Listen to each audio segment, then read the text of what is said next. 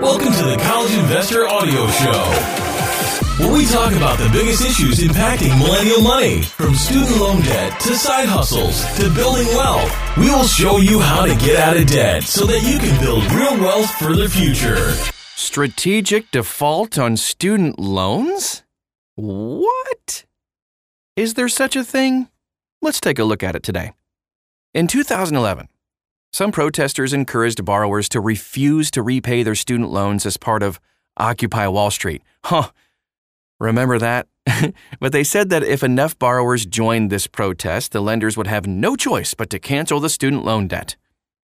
Few people participated, and then only for a month or two. Nobody went into default as part of this protest. More recently, after the U.S. Supreme Court blocked President Biden's broad student loan forgiveness plan, some student loan protesters are once again urging their fellow borrowers to intentionally default on their federal student loans as a form of debt disobedience.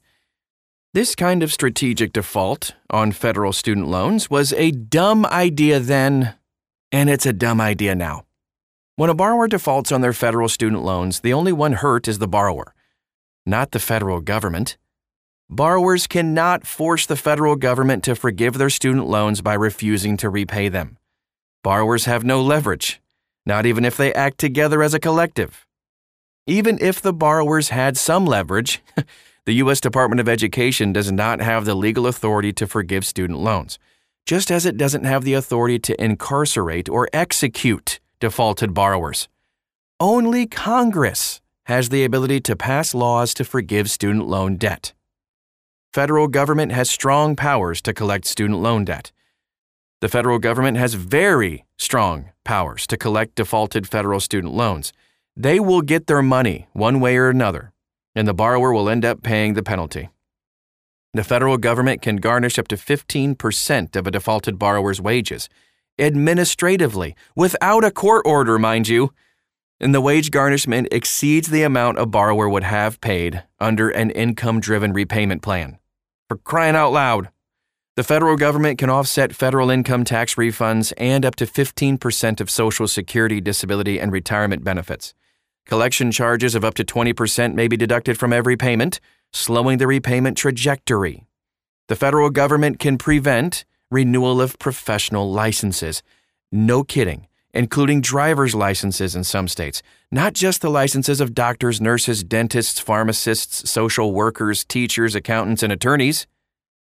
The borrower will be ineligible for FHA and VA mortgages, cannot enlist in the U.S. Armed Forces, and will lose eligibility for further federal student aid.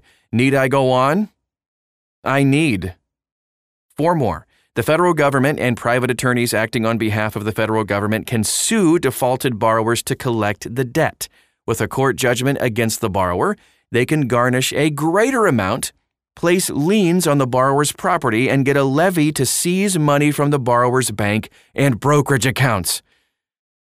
And there's more.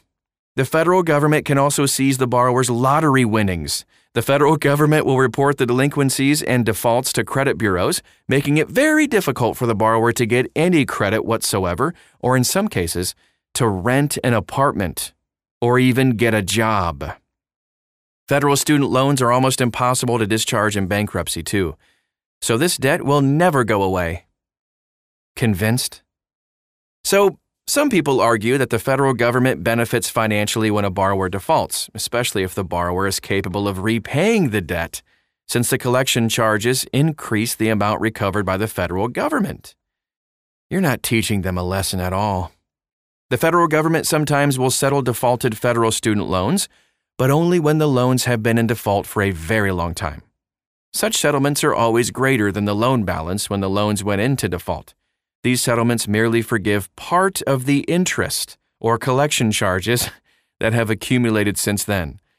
So, for example, a typical student loan settlement will forgive half of the interest that accumulated since the loans went into default. The settlement must also exceed the amount the federal government expects to collect in the future. Borrowers can never get a discount on their current loan balance by intentionally defaulting on the loans. 12-month on-ramp. So, Some borrowers may refuse to repay their student loans for a few months as a symbolic gesture, but the debt strike will not make any difference. Borrowers who protest the restart of repayment will be protected from having their credit ruined during the 12-month on-ramp because there will be no negative reporting to credit bureaus and no collection activity from October 1st, 2023 through September 30th, 2024.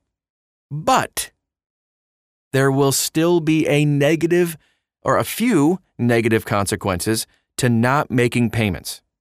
Interest starts accruing on September 1st, 2023. Borrowers who don't make payments during the on-ramp are going to be digging themselves into a deeper hole, increasing the amount they owe. When the on-ramp is over, the late payments will be reported to credit bureaus, and borrowers who haven't made any payments will go into default then. The only way to avoid this is to make a lump sum payment to get fully caught up on all of those missing payments when you were trying to make a statement. In some ways, the on-ramp is similar to a 12-month forbearance, but it doesn't count against the 36-month limit on forbearances. It merely delays the negative consequences of delinquency and default. Now, all of that said, there is a better way to protest. Frustrated borrowers should write to their members of Congress. If enough borrowers complain, it actually does make an impact, as it makes the policymakers worry about getting reelected. Refusing to repay your student loans, on the other hand, doesn't have any impact whatsoever, as politicians don't listen to deadbeats anyway. Borrowers can also protest by paying off their debt more quickly by making larger payments, if they're able. That actually costs the federal government more money by reducing the total interest paid over the life of the loan. It also hurts the loan servicers, who are paid a monthly servicing fee only until the loan is paid off. The federal government and the loan servicers make more money when a loan is repaid over time. So if you want to protest a loan, make the lender lose money. Borrowers can also take advantage of existing options for loan forgiveness and discharge, if eligible, to get rid of their debt. These types of student loan cancellations, which were previously authorized by Congress, include the closed school discharge, total and permanent disability discharge, identity theft discharge, borrower defense to repayment discharge, loan forgiveness for employees of federal agencies, Siegel, AmeriCorps, Education Awards, National Health Service Corps Loan Repayment Program, teacher loan forgiveness, and public service loan forgiveness. There's also forgiveness after a borrower has made 20 or 25 years of payments in an income-driven repayment plan.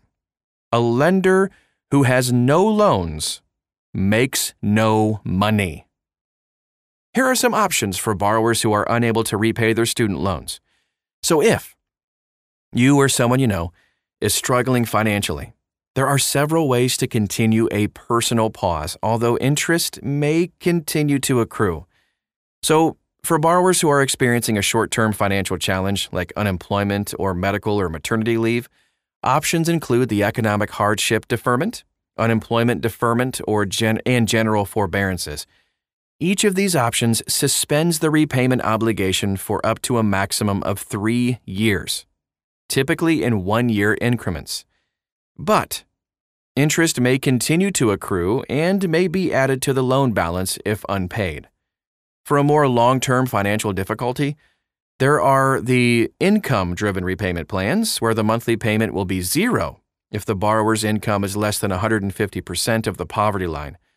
With the new SAVE repayment plan, the threshold increases to 225% of the poverty line.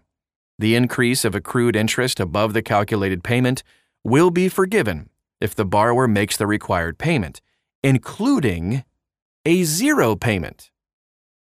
And that is our podcast for today. I hope it convinced you to please not listen to the TikTok people or Instagram, whatever, that try to organize these strategic default things. Doesn't work. Not gonna work.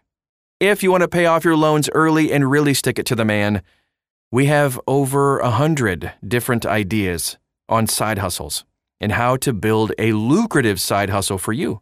Find that and tons more at thecollegeinvestor.com. Or just search for us. We're all over social media. Where you are, we are. Just search for The College Investor and you'll find us. Thanks again for stopping by today, and we'll talk to you again real soon.